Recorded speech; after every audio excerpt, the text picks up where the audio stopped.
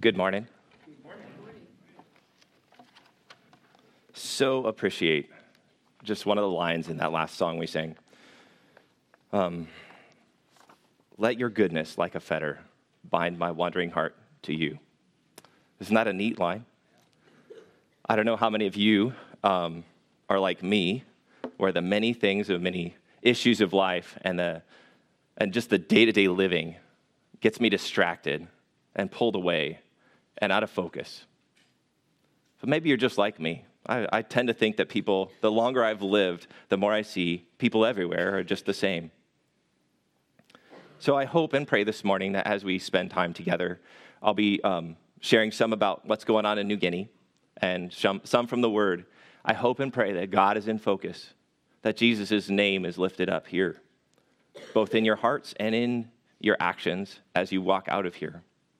And then that as we spend time seeing God's goodness and his great hand at work, that his name is lifted up. So I'm going to kind of kick this off this morning with a short video. You heard that we're missionaries. My name's Nate again. My wife is Elizabeth, and our kids, Noah, Tim, and Elias. We've been living in New Guinea since 2007, and right now we are part of the Messy People Group. I guess we are kind of adopted, pretty much. 40 miles from the nearest road, and that kind of is hard to fathom. We went and began to live with people who don't know written language, no accurate gospel presentation, not really any literacy, no exposure to the truth, right? And that was we began to live with them in 2010. And God is building his church. And this is going to be a little bit the story of God building his church and a little bit the story of why we call it the messy church. So with that, I'm going to show a short video, I think, and we'll see what's next.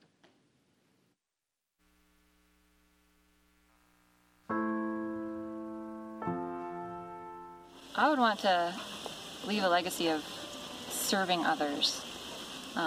Lots of parts of this culture, parts of almost every culture really, is all about me and what I can get and what's in it for me and looking out for number one.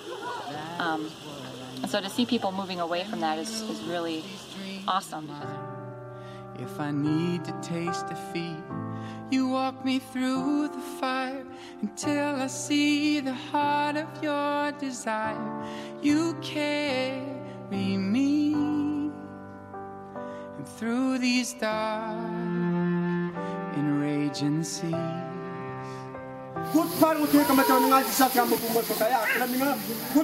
In me,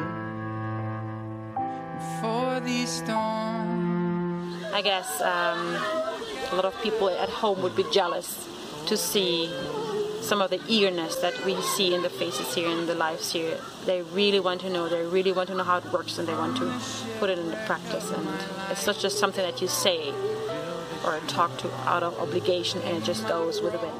In this you shine. My loss is where you start to form in me your will, until my love is a reflection of your love for me. And through these dark and raging seas, your grace has not been. Now they've got God's word with them, and to see them standing on that firmly and not listening to every other talk that comes up or every new idea out there, standing firmly on the word of God. Drove me to the solid rock. I'm really excited to go through the whole phase one again. We decided just recently, after we did some interviews with people who want to share their faith, that it's still pretty sketchy. And I would really love to take this on as kind of my first teaching project.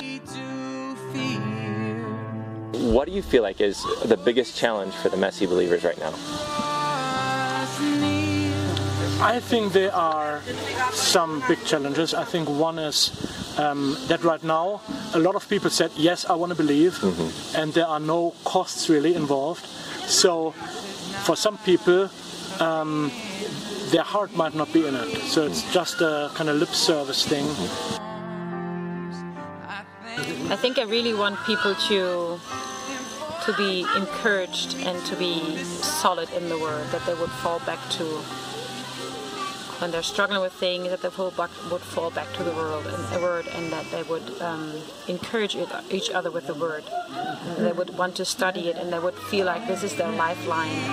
And for these storms, I thank my God. God will send the messy people to the rest of the messy people that haven't heard God's word. We'd like to see them in the next couple of years do their first outreach. Yes, you drove me to the solid rock.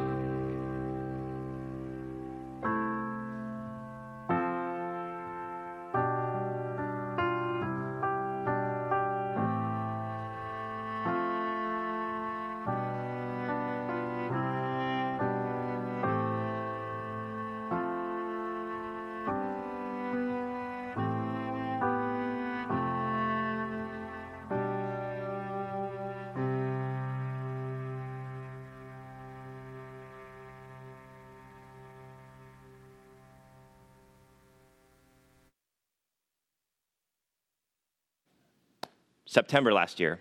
Since that time, we've seen 21 men raised up as Bible teachers and training.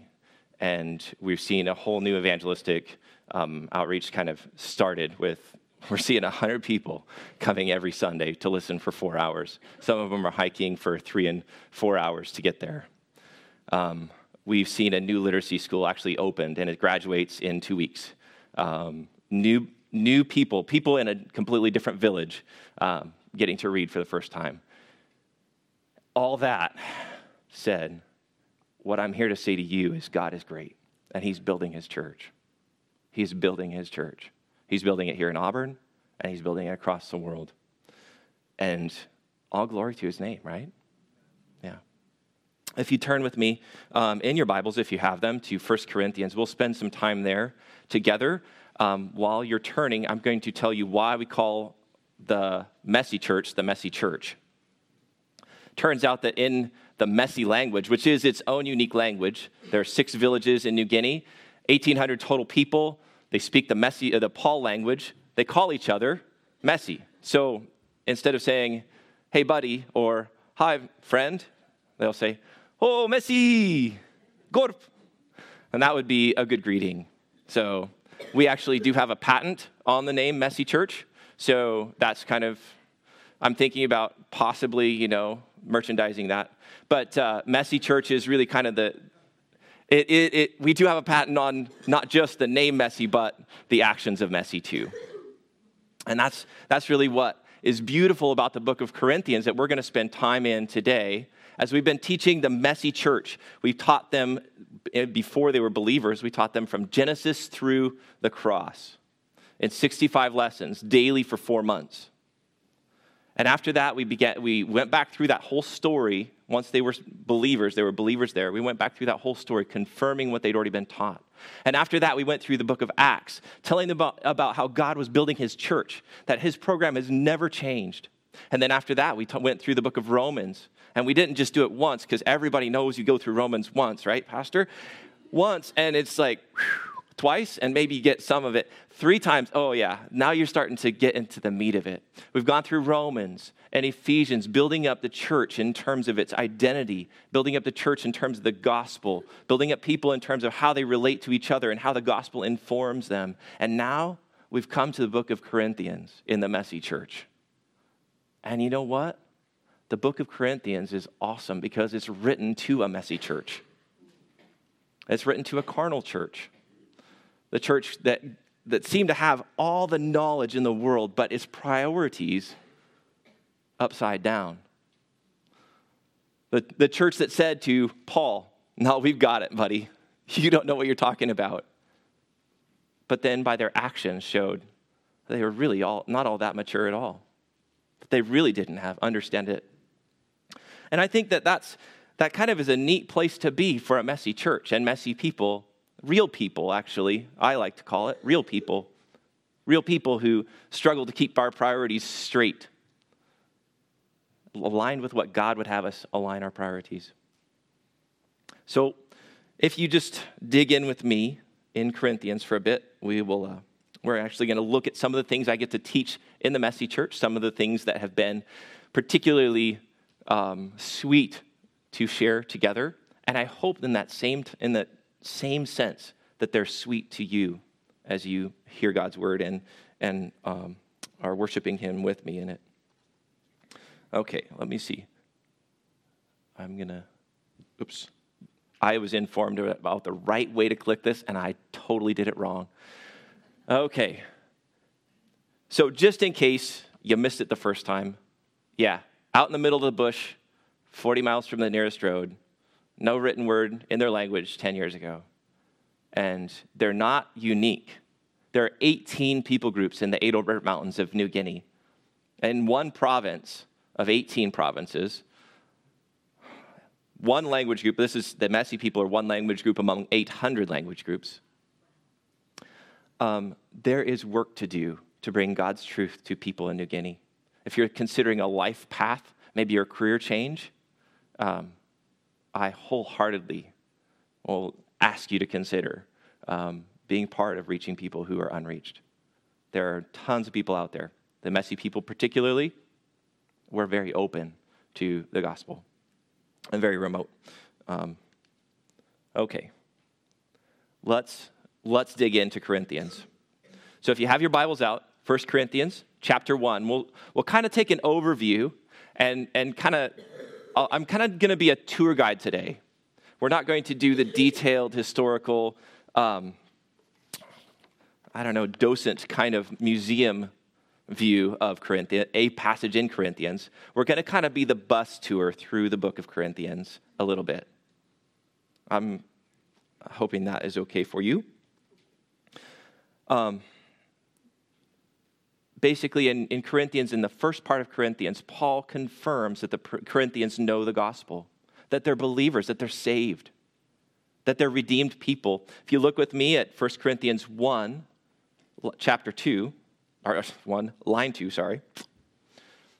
It says this, to the church of God, which is at Corinth, to those who have been sanctified in Christ Jesus, saints by calling with all who in every place call on the name of our Lord Jesus Christ, their Lord and ours.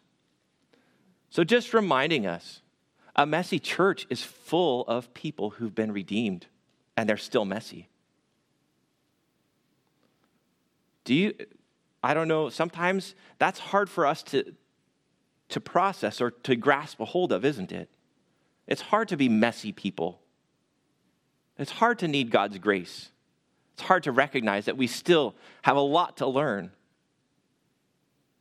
But we do.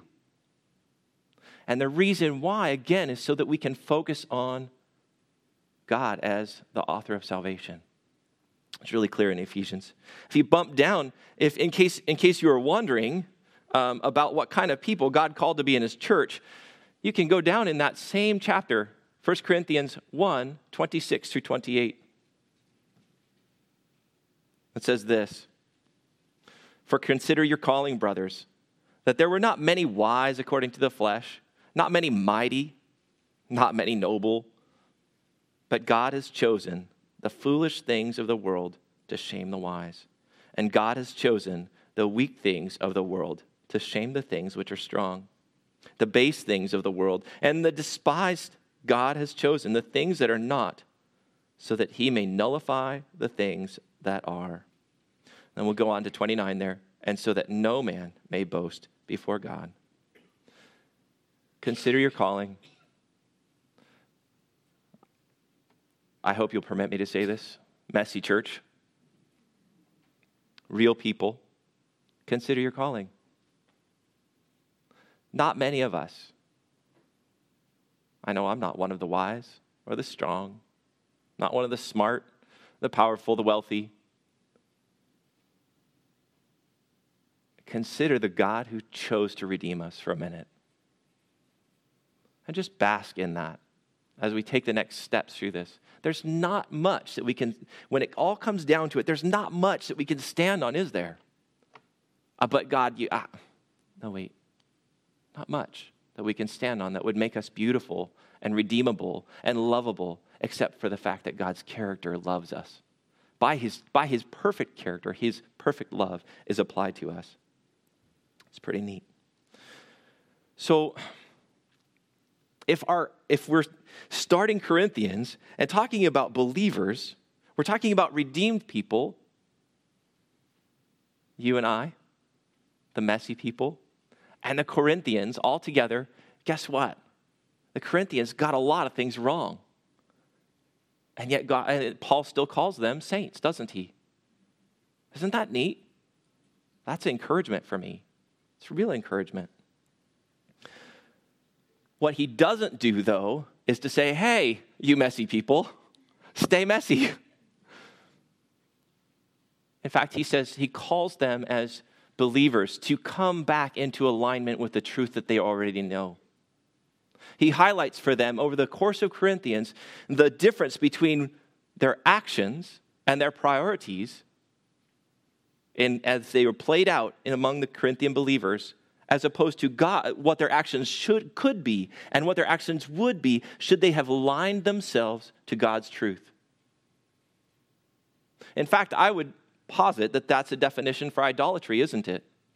The idolatry in my life comes out or is there when my priorities, the things I call important, are different than what God calls them, those things that God calls important. When I place a different priority on something than what God places a priority, the God-ordained priority of that thing, I am operating in functionally idolatrous. Take a think about that. If I'm wrong, talk to me afterwards. But I think that's a good definition for idolatry. So our actions actually reveal our priorities, and we see that in Corinthians. Just a reminder of what the gospel says. Again, what does the gospel say to us? We like in Ephesians 2, 8 and 9, most people memorize that for something like Awana or maybe Sunday school, right? For by grace you've been saved through faith, and not of yourselves, so that no one can boast. It's the gift of God.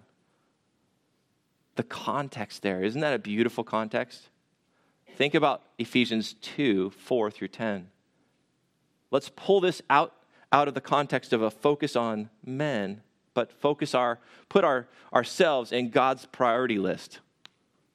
Put ourselves in God's priority list in terms of the gospel for a moment. If you'll read that with me, it says this: but God is rich in mercy. He loved us so much that even though we were dead because of our sins, he gave us life when he raised Christ from the dead. It's only by God's grace that you've been saved. For he raised us from the dead along with Christ and seated us with him in the heavenly realms because we are united with Christ Jesus, so that God can point to us in all future ages as examples of the incredible wealth of... Wait a second. What's his priority here? His grace, his reputation, his character, played out in the gospel as it applies to us.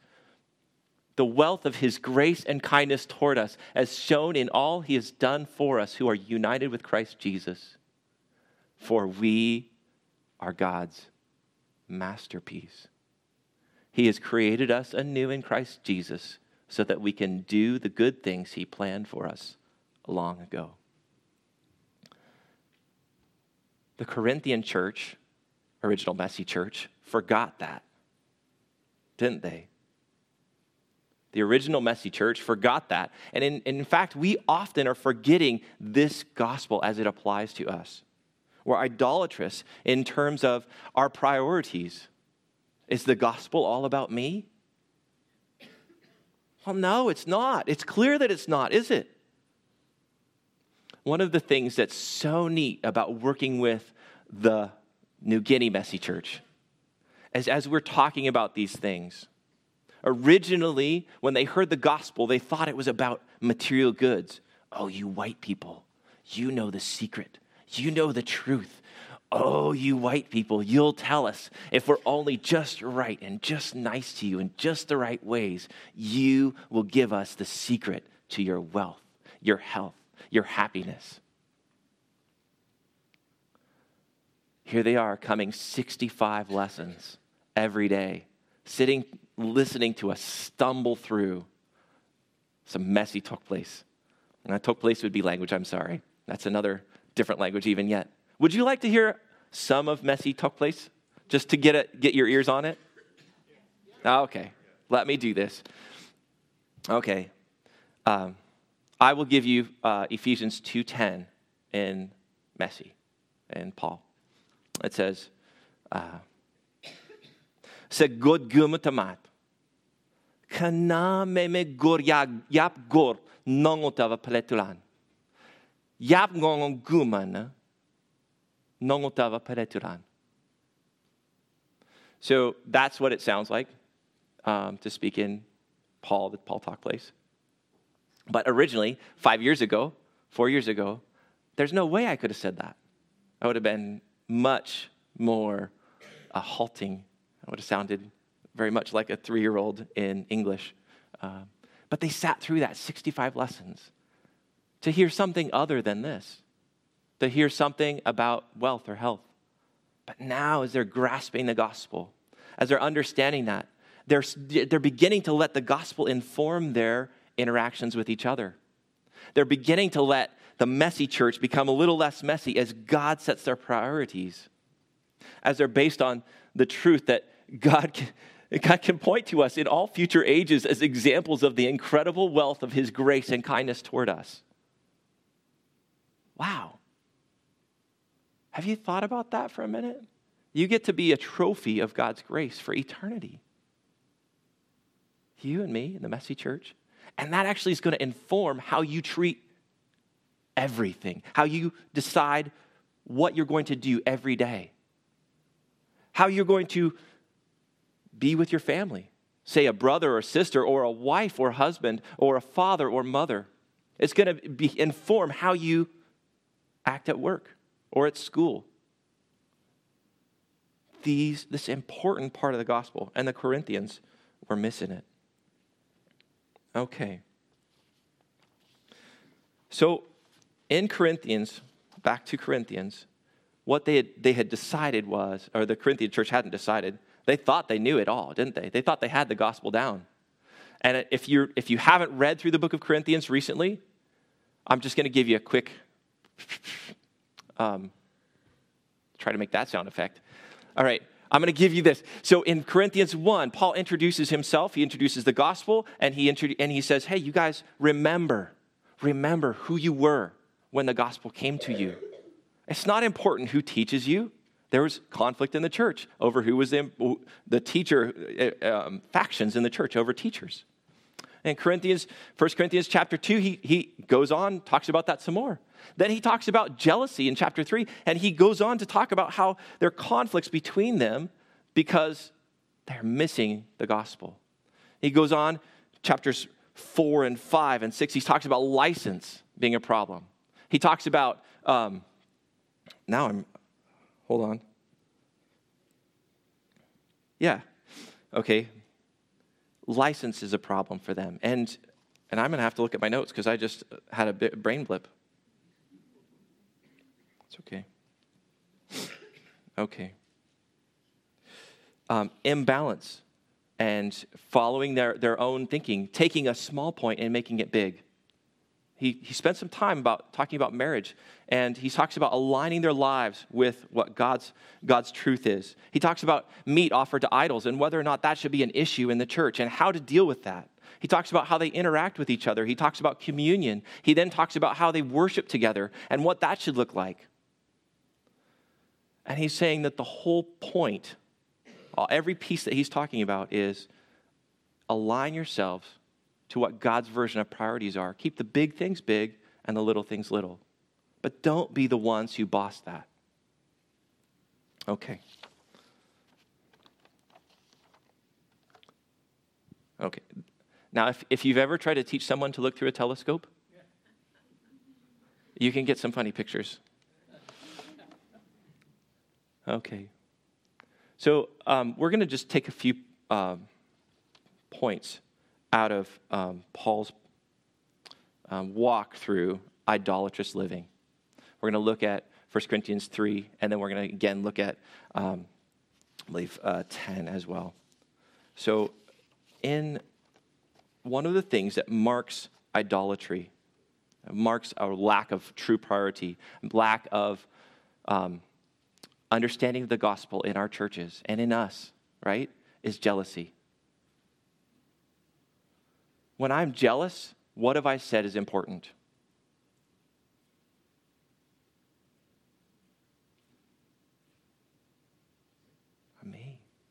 Me. Have I missed something in Ephesians? Have I missed that God is making his character and his goodness and kindness, the wealth of his grace to us, to be made on display for eternity? But when I'm jealous, what have I made important? I've made me, my plans. Why, God? I'm said to God, no, sorry, you got your priorities out of whack. That person shouldn't be above me or below me or more blessed than me or that this shouldn't be, I should have that, my position. Jealousy in the messy church in New Guinea is huge. It's very difficult for us in messy culture because everybody is fairly poor. Think about this, $80 a year of income on average. A year. Okay? It's very difficult to give any kind of gift, any kind of honor, any kind of position to someone without there being jealousy coming out in the church. Hey, wait a second. Why are you the teacher? Hey, wait a second. What? Nate gave you a pen? No. Oh, man, I can't believe it. But you know what? Jealousy is that lack of priority, good priority. And the Corinthian church was struggling with it. In chapter 3, you can turn there with me. This is what it says. And I, brethren, could not speak to you as spiritual men, but as to men of flesh, as to infants in Christ. I gave you milk to drink, not solid food, for you are not yet able to receive it. Indeed, even now you are not yet able, for you're still fleshly. For since there is jealousy and strife among you, are you not fleshly, and are you not walking like mere men? They got their priorities wrong, guys. The priorities wrong. How often do we get our priorities wrong and are jealous of? Wait a second. You guys don't struggle with jealousy, do you? Never. Not at work or school or home. Nobody worries about what size dessert they're going to get. How big that steak was. Who got wait, it's my turn for picking the show tonight. What, guys, we are so good at thinking we're important. And yet jealousy is that evidence of idolatry in our lives. And it's evidence of idolatry in the messy church too. And they're working on that. Guys, I actually got to see this is something that you'd be like, oh yeah, fine, yeah, right.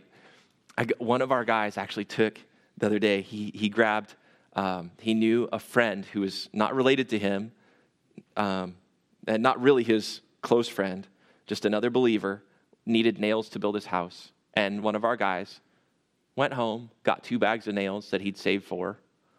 And bags of nails aren't a big deal to us because we have hardware stores. But remember, they don't have hardware stores in the bush, 40 miles from the nearest road. These are big deal. And he just gave them to his friend. Here you go. Generosity is like the anti-jealousy, isn't it? It is. When I see stuff like that, that's the change of putting the gospel in focus in a church, in our lives, right? So in our church, and I'm going to say in this community, in our church, are we letting God inform us, the gospel inform our lives, so that jealousy is not ruling us? Are we generous with each other? Are we generous with work, position, name, honor? Or do we want some of that for ourselves and holding on to it? Guys, messy church is truly messy, and I'm sure that if you're like like them, and which I'm sure you are, just like me, that this is something that we can all look at and address. Okay, let's take a look at another evidence of idolatry that Paul addresses in Corinthians. License. Anybody deal with license in your life? Oh no, I'm disciplined. Oh no, I'm careful about what I eat. I'm careful about what I watch. I'm careful about all these things. But are there not areas in each one of our lives where we say, oh, you know what? I've been working so hard. I need a little bit of grease. I need a little bit of this, a little bit of that. And that's what happens in the messy church too. License. I've been coming to church so much. We've had this problem. I've been coming to church a lot. And this is going to sound weird. These guys will say, I've been coming to church a lot. It's cool. I'm just going to go walk down that other guy's garden and eat some of his food. That's cool.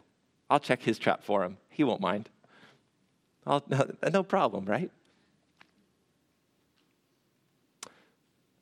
I'll just take a little bit of the funds that we have set aside to help the poor and maybe use them for myself. Guys, idolatry leads to license. No matter what we do, what area it may, I don't know what that might look like in your life, but license is probably there. License is there because we're all idolatrous people. And that's why we're going to be on display for eternity as showing God's character of mercy and grace. And the messy people, they're going to be on display for eternity as God's evidence of his mercy and grace. In 1 Corinthians 5, there's an idolatrous situation, a license situation, where sin in the church, and everybody's turning a blind eye to it. It's not a big deal. We're all adults here. We can deal with this. God's graceful God. It's not a big deal what that guy does. Was that what Paul said then? No. He said no. No. Truth is, align yourselves to what God says. Don't let license. Don't hide under his grace, but love his grace so that then be conformed to it. That's what he says. There in the Corinthian church, they were, we call it courting. They were taking each other to court. All the time over hurting each other. And Paul said, what in the world is this? This is not truth. This is not this is not the gospel lived out. Here you are knowing all these things. Oh, church. Oh, church. Inconsiderate behavior. He says, oh yeah, hey, some of you guys are just eating eating the communion, the rejoicing meal really fast and not leaving any for these other guys. Some of you are not considering people who've been making offerings to idols all their lives. You're not considering those things. What are you doing, church? Is that God's gospel? No. All right. So I think I would like to actually, I'm going to need to move quickly now. I have talked to you quite a bit about these idolatry pieces and aligning and misalignment in the church. But to sum it up, to get to a point where we are thinking about each other and encouraging you to think about each other, to be transformed and informed by the gospel in your daily lives, I would like to read these verses out of Corinthians 10. This is what it says. Therefore, my dear friends, flee from idolatry. I speak to sensible people. Judge for yourselves what I say. Is not the cup of thanksgiving for which we give thanks a participation in the blood of Christ? And is not the bread that we break a participation in the body of Christ? Because there's one loaf. We who are many are one body, for we all share the one loaf. And after all that, guys, I said a lot about idolatry, didn't I? And those things are evident in our own lives. I want you to walk out of here both praising God for his grace and introspective about what areas you and I have that we're holding on to and saying, nah, I still am bossing this. I'm still bossing this. Because that's what our messy church is doing right now. And that means that's growth. That's church growth. That's individual growth. That's what's going to make God's name great in the community here in Auburn and in New Guinea. But I want to know, hey, what's gonna destroy idolatry in our lives? What is this talking about that's going to destroy idolatry in us?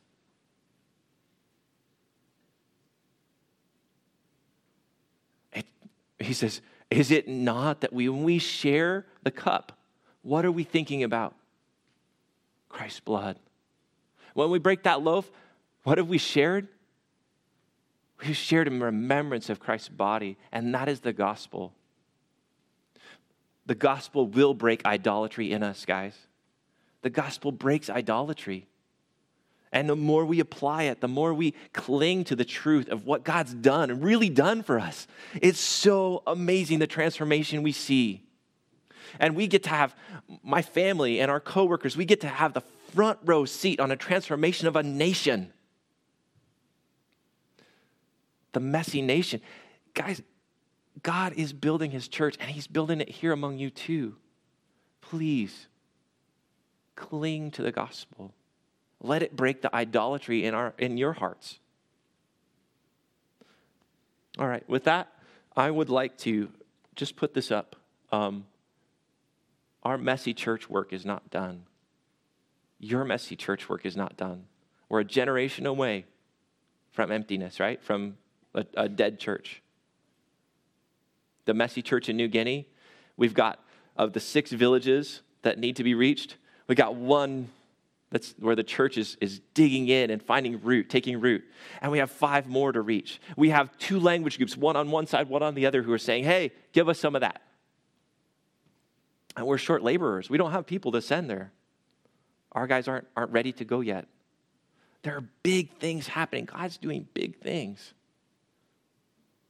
But it really does. It starts today in you and I as we take his gospel and we cling to it and we say, God, defeat the idolatry in my life. Is there anything today that I have out of whack in my priorities? So I would just like to have you do that for a minute. I will pray and ask God to do that for me and us, and then we'll close. God, we love your gospel. We love the transformation that the truth brings. God, we know this isn't about us. It's about you. It's about what you've done with your Son. We see that love is giving up our rights and taking on the needs of others. God, it's about putting your name first and your character applied in our lives. We're thanking you for your example. We're thanking you that you're building your church in messy people and messy places. God, would you bind your truth to our hearts? Would you weave it into our daily lives here in America, in Auburn, the community, Foothills, Lord, in New Guinea, in the Adelbert Mountains, and in a place that most people forget about, messy people. God, would you make your name great and honor yourself? Amen.